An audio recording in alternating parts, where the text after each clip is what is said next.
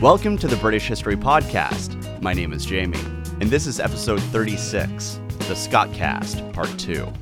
This show is free and independent due to member support, and as thanks for helping keep the community going, I offer members-only content, including extra episodes and rough transcripts. If you're interested in supporting the show and helping us out, you can do so over at thebritishhistorypodcast.com. And thank you very much to James, Christopher, and Carolyn for signing up already.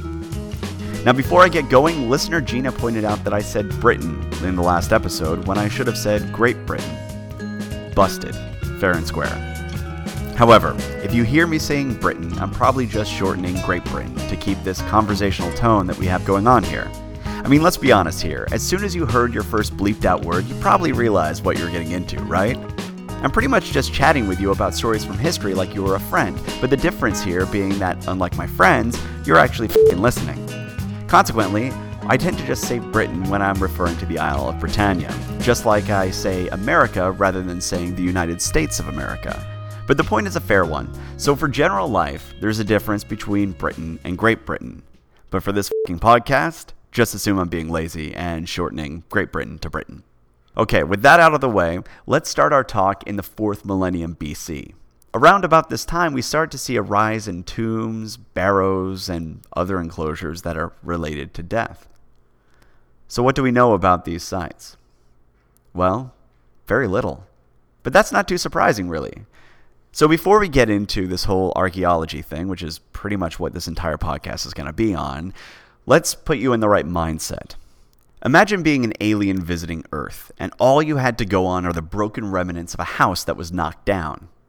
If you could figure out what the living room looked like, what would you make of the area where the television once stood? I mean, you can just figure out the layout of the room. You don't see the couch, you don't see the table, you don't see where the TV was or where the surround system was set up or anything like that. You can just see where everything was. And you can figure out that the couch was probably for sitting. And you can probably figure out where the table was, and that was probably for keeping things, off the ground. Well, what about the TV? That depression right there where the TV was. What was that for? What sat there? I mean, the room seems designed to venerate it. Everything was focused at this object. Was it a spiritual object? Or maybe this was a dining hall and that's where the ancient cooking device resided. What was that thing for? What could have possibly been so important to command such dominance in the room?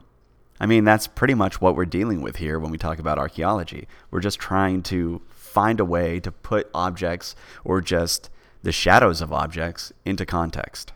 It's just incredibly hard stuff. I mean, trying to imagine what a site might have looked like undamaged and then put the artifacts and the rooms into context? How do you even start? Well, let's do another one. Imagine trying to figure out the nature of Catholic beliefs and rituals just by examining the footprint of your local church and a few random partially destroyed items from the trash bin. You're not going to see any of the walls or anything, just the footprint, just what's on the ground. And let's say you got really lucky in the trash bin and you found a partially broken wine bottle and a cross that appears to be having a mostly naked man nailed to it, but he's missing an arm, because it's broken. Well, what do you think those people believed? What did their religion look like? I mean, that man has been nailed to a cross. This is a death cult? What's going on here? This is often what we're dealing with when we look at ancient sites. It's incredibly difficult to find hard facts regarding who the people were and what their lives looked like. And it gets even more difficult when we're talking about religion.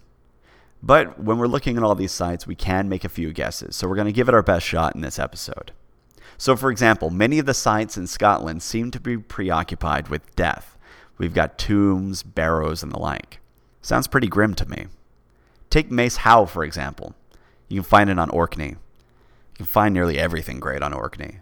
It's a massive ancient burial mound that even caught the imagination and stoked the fears of the Vikings who were later in the area and might have robbed the tomb. According to the legend, just staying the night caused some of the Vikings to go completely stark raving mad. And the area continued to hold a sort of creepy, haunted reputation. For example, in 1911, apparently a farmer was digging around the mound when he was stopped by an old, gray, tattered man who warned him if he continued digging, even just one more shovelful, that first 6 of his cattle would die, and then if he persisted, 6 of his family members would follow the cattle to their graves as well. And then he ended his dire curse with, "Good day, fellow," which I think was rather polite of him. It's nice when ghosts are polite when they're giving you a dire curse. So anyway, we don't know much about these early people, but we can assume that they had tougher nerves than those Vikings who got the heebie-jeebies when looking at the mound, but we really just don't know much. However, when looking at the totality of it, the preoccupation with monuments of death, the prevalence of well-preserved ancient sites, I didn't mention this earlier, but Scotland has a bunch of very well-preserved ancient sites, which is rather unusual. And also, you've got a level of, for lack of a better term, ghost stories that persist in the area too. So it does suggest that maybe there are remnants of an ancient culture that still remain. That throughout the invasions and cultural shifts that happened throughout the millennia that followed, the reverence and respect, or maybe the fear, for the dead that led to these great monuments might still remain in Orkney in some way. But like I said, we're basically looking at a living room and trying to work out the importance of the area where the TV once stood, without any manual, a TV guide, or other sort of written record to show us how it was used. And of course, the TV isn't even there.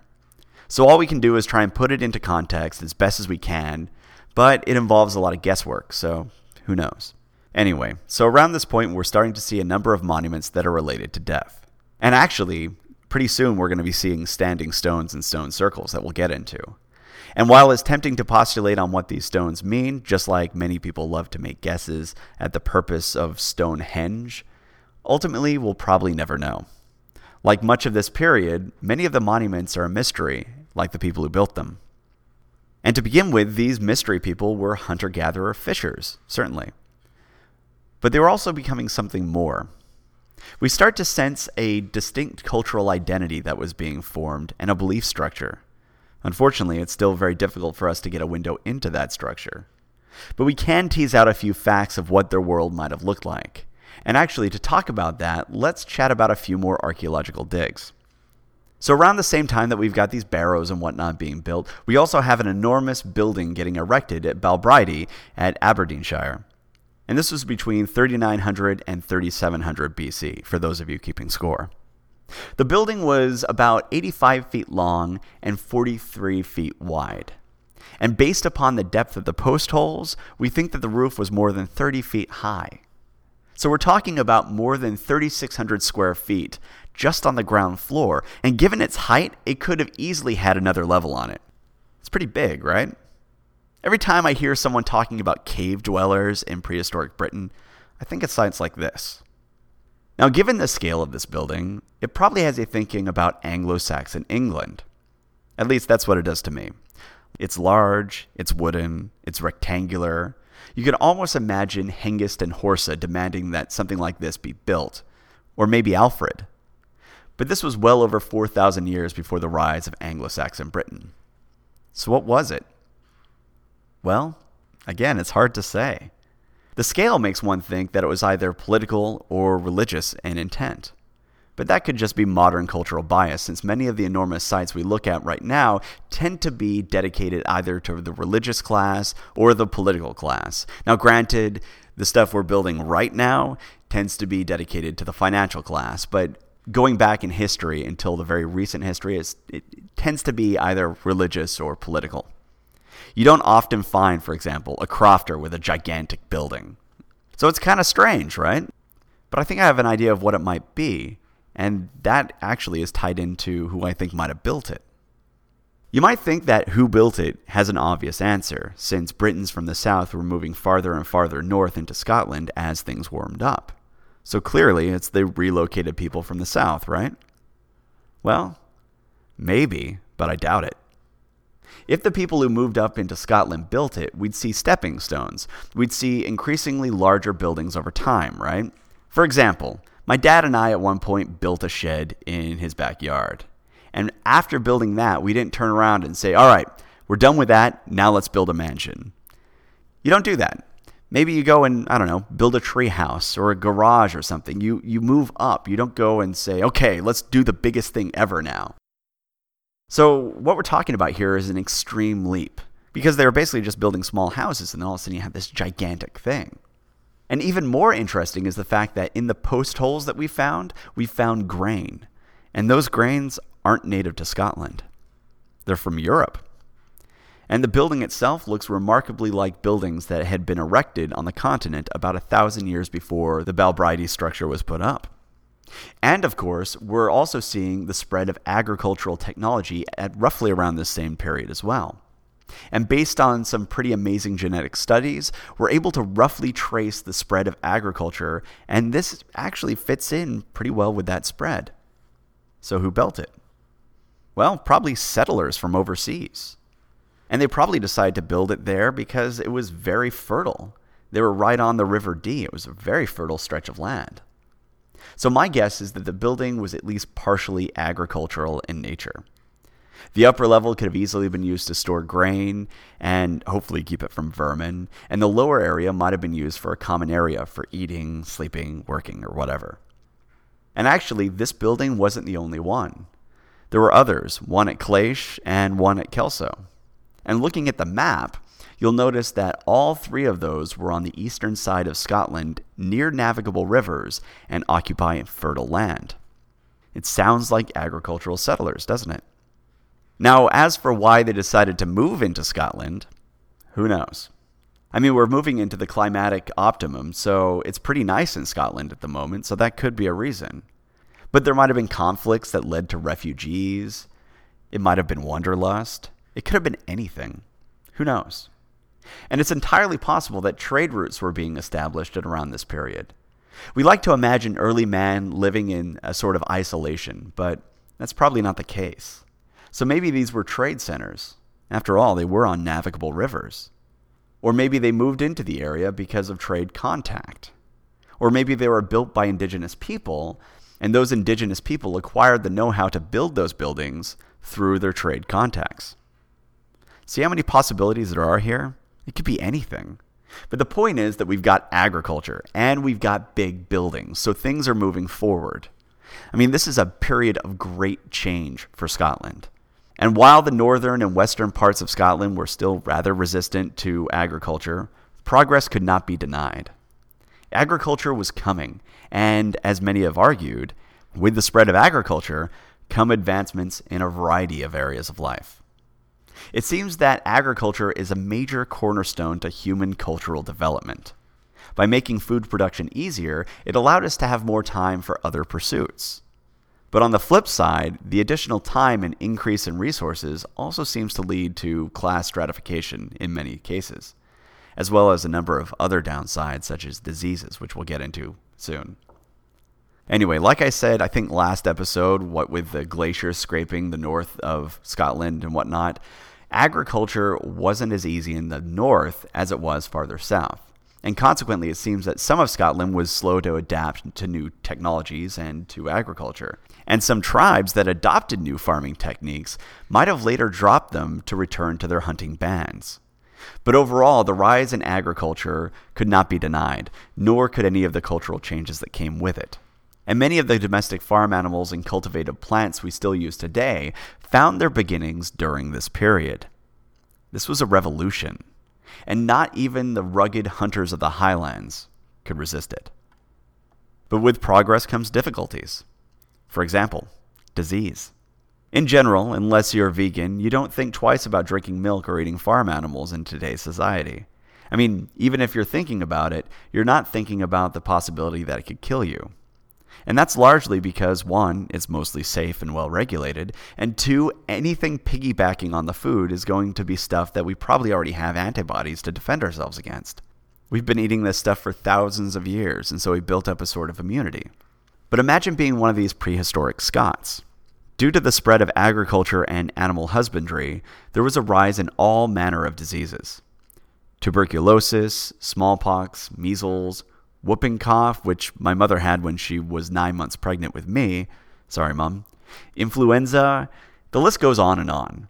And all of them come from this rise in agriculture.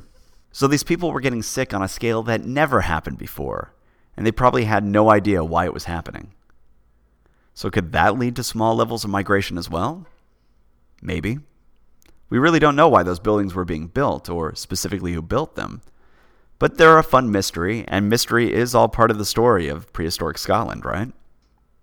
And actually, the disease aspect of agriculture makes me think back to those barrows, tombs, and whatnot that we talked about earlier.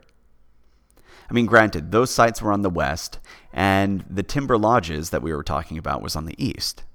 But the agricultural change wasn't isolated, so the people of the west would have been part of these gargantuan changes as well. So with that in mind, think of all the buildings related to death, and the ghost stories that persist, and the high level of preservation on these ancient sites that have a material connection with death. And keep in mind that with that sudden burst of disease, there was going to be associated mortality. And it would have all happened pretty much at the same time as agriculture rolling in and people getting extra time to do things. So could all of this have a connection to this morbid cultural artifact that we seem to see a shadow of? Maybe. It's an interesting thought. Now, all of this agriculture wasn't uniform, of course, right? And like I said, some tribes even avoided it altogether.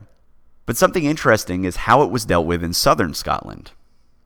What would happen is they would burn a patch of forest and then plant seeds in the ashes, and then grow crops for a couple years before moving on to another area and burning that section down.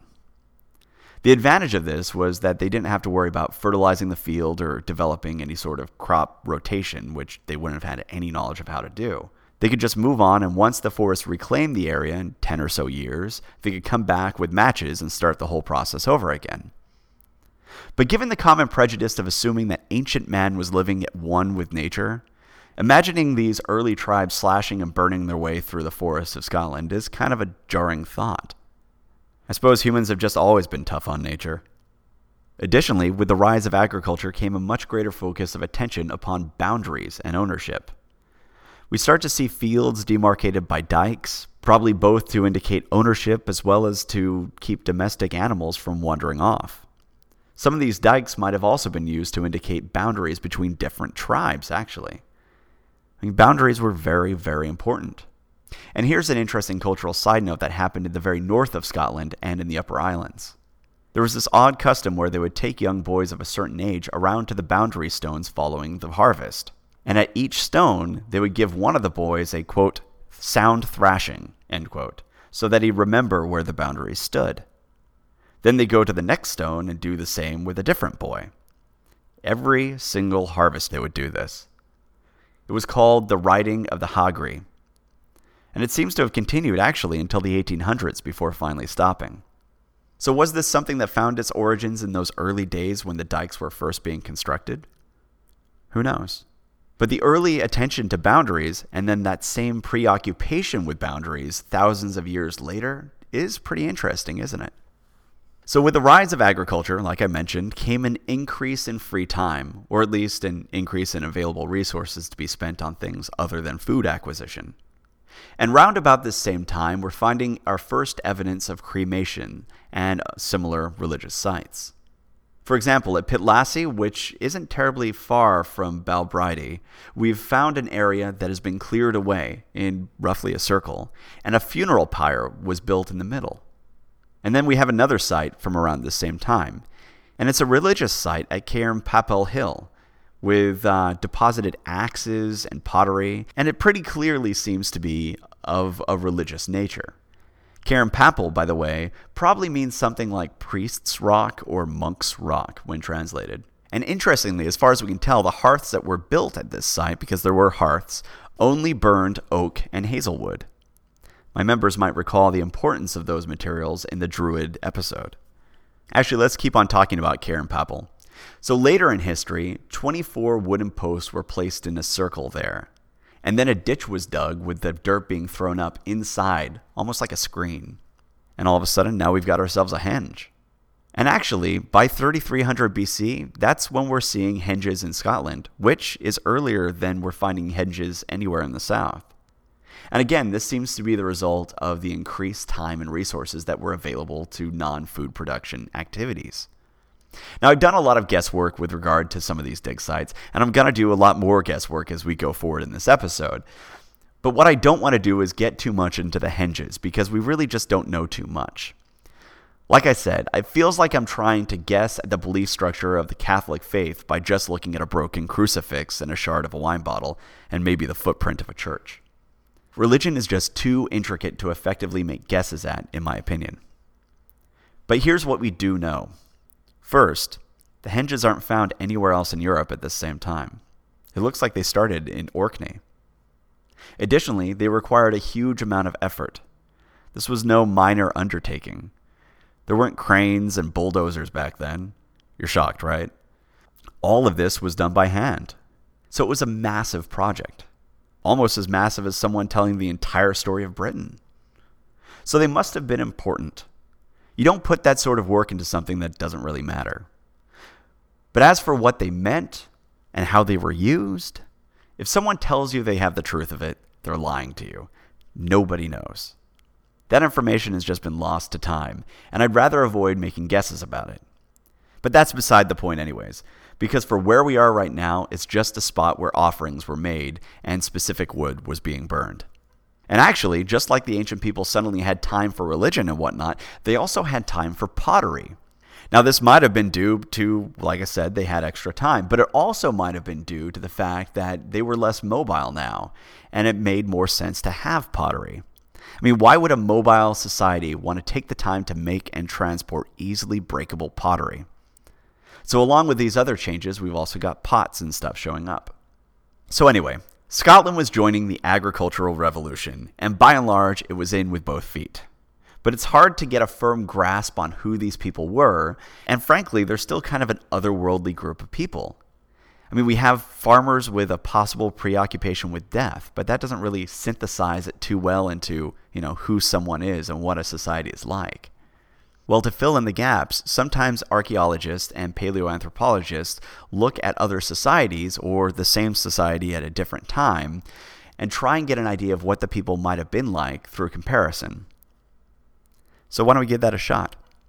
So let's look at Gaelic, since I'm a language nerd. Gaelic has a tremendous amount of language that revolves around agriculture. In fact, it offers much more precision in description, especially descriptions that would be useful for farmers, than English does. For example, English doesn't have a word for land plowed for a second crop. Gaelic does, though. Could this be a remnant of the agricultural society that was born in Scotland at around this time? Maybe. Or it might just be simply tied to the Celts and their languages, since Celtic languages were often much more concerned with things that would matter to agricultural societies than English is. For example, Celtic languages often have more descriptors, especially of colors, than English. And that would be very useful for describing when to harvest, how healthy a particular animal is, how a crop's doing, and whatnot. So maybe it was just the Celts. Or maybe the Celts were incorporating some of the words from the natives. After all, most of the names for the islands of the Hebrides are pre-Celtic, so it wouldn't be the first time that something like that happened. But anyways, we don't really know, and it's just a thought. Another place we can look to try and get a better understanding of these people is within the potential cultural similarities between the ancient people and the Scots of the 19th and 20th centuries. Take a look at the crofters of Scotland, for example. Crofter might not be a term that you're used to. Basically, crofters are small-scale farmers. Their produce is diverse and designed to be worked by the family and also sustain that same family. Often they supplement their produce with seafood and found other ways to add income to their family through weaving and knitting and crafting and the like. So basically, a crofter is what your average hippie in Portland, Oregon dreams of being. They have completely sustainable living. And actually, here's how down-to-earth these people were. Until the Second World War, which was when cheap tractors became available, nearly everything on a crofter's farm was managed by hand.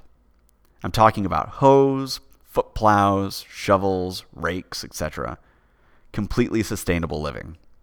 And actually, if society came crashing down around our ears, I would think that the crofters would be way better off than, say, historians and lawyers. But anyway, here's why I'm talking about this, other than to give my Portland listeners a serious case of envy.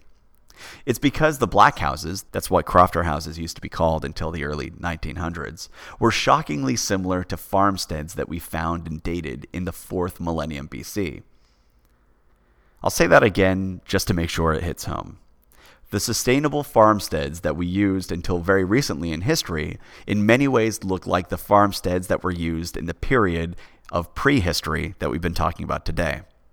These early people weren't backwards in living in caves, despite what some people say. And those same people who say that tend to be the same ones who put way too much of an emphasis upon Rome. They were sophisticated. They were probably involved in trade. They were farmers. And the system of farming that they had was so effective that by and large it didn't change a tremendous amount. I mean, obviously there are going to be changes, but it wasn't like it went through a massive revolution. And actually, while I'm drawing parallels, why don't we talk about black pudding? Do you know what black pudding is? Some people call it blood sausage, but whatever. Is it so difficult to imagine that black pudding got its start in these early days of agriculture? You have a long winter, you're low on food, and you've got little livestock, but you're afraid to slaughter one to feed your family because livestock is so precious. But you can always draw some blood. I mean, it's possible, and other ancient cultures have done it. But of course, we can't know for sure if that's where it got started. It very easily could have started at 500 BC or something. But maybe your grandfather was taking part in a very ancient tradition when he was frying up black pudding for Sunday breakfast. The point here is that once agriculture arrived, it caused a tremendous amount of change in the lives of those early inhabitants of Scotland. But now we're leaving the rise of agriculture in Scotland, and we're getting into the real fun part of the BC period of Scottish history. Skara Brae. Now this site was from right at the end of the 4th millennium BC and the early part of the 3rd millennium BC. And it was also on the Orkney coast. Remember, everything fun is on the islands. Anyway, Skara Brae is amazing. It's basically British Pompeii, and it irks me to no end that I've actually never been there. So here's basically what happened here. In the mid-19th century, this town started to appear on Orkney. How awesome is that? It just kind of started to appear. It's like something out of H.P. Lovecraft. So what we found so far are 8 houses. And these aren't like, the standard footprint where you're looking around and going, well, I think there might have been a wall there. No, these actually still had walls, and they even had stone furniture. And you can clearly make out the shape of the town. I mean, we've got walls. Walls! And they're still standing at roof level. We've got furniture. I mean, how awesome is this? I mean, really, Skara Brae is pretty much the greatest thing to have happened to British prehistory. So let's talk about it. So the first thing you'll probably notice about Skara Brae, if you went there, was that the homes were incredibly dark. Windows weren't invented yet, and most of prehistoric life, and actually most of ancient life in general, was done outside if the weather allowed for it. I mean, you can take the Dark Ages, which we're going to be talking about soon. We often imagine monks during the Dark Ages sitting in large rooms lit by candles working on illuminated manuscripts, right? Well, in actual fact, they're much more likely to be sitting under a tree, maybe with their pet cat, and working on them there. And actually, one of my favorite little poems in an illuminated manuscript was written by a monk about his pet cat while he was sat there under a tree.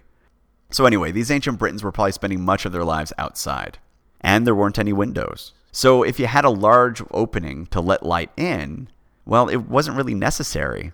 Not for the way they were living their lives. And it also was counterproductive since it would also let in the elements. And actually, the homes themselves were designed and laid out specifically to avoid unnecessary drafts. So why would you want to just go and open up a big hole in the wall and let all that cold air in? So these people worked and lived mostly outside. And many of them made hand-formed pottery. And actually, their homes were located pretty close to a midden, which is basically a garbage heap. And they probably had absolutely no issue with that. They probably didn't even notice the smell because they've been living with it their whole lives. I mean, now we've got a pretty sensitive sense of smell, but back then, they probably were just like, that's just the way it smells. So they had these stone homes, and when you go inside the stone homes, the primary source of illumination would have been the fire that was burning on the hearth. They were probably burning driftwood or dung, or some even think that they might have been burning dried out seaweed. So being indoors, it would have been warm, dimly lit, and probably rather smoky. And as you might imagine, these homes were single-room homes, so the single fire takes care of the light and the heat for the entire home. Now, opposite the entrance, we find a large shelved dresser, which might have held utensils or clothing or cookware. It basically kind of looks like a bookshelf, and that's my best descriptor for you. Now, they would need cookware and the like since they kept sheep and cattle in addition to their diet of seafood, so they're going to be cooking up a variety of foods. And keep in mind, again, that this is from 3180 BC. These people are not cave dwellers, despite how dim their little houses are. So we also find inside these homes stone beds, and there was a larger one that would be on the right side of the hearth, and then smaller ones on the left side. Some people think this was due to gender segregation, or maybe the larger bed was for the dominant couple in the household, and then the children slept on the smaller beds. It's really hard to say. There also appear to have been screens or canopies attached to some of the beds, which could have provided some amount of privacy to their lives. I mean, in general, everything in your life was going to be taking place in view of someone else, right? There weren't rooms or anything. So it makes you wonder, were these people bashful? We can't know for sure. I mean, chances are they were less bashful than we are, but the possibility of screens does suggest that there might have been some lines drawn with regard to decency. Now, Skara Brae itself was probably home to around 50 people. And Orkney itself might have had a population of around 1,600 people, or maybe even as many as 3,200 people.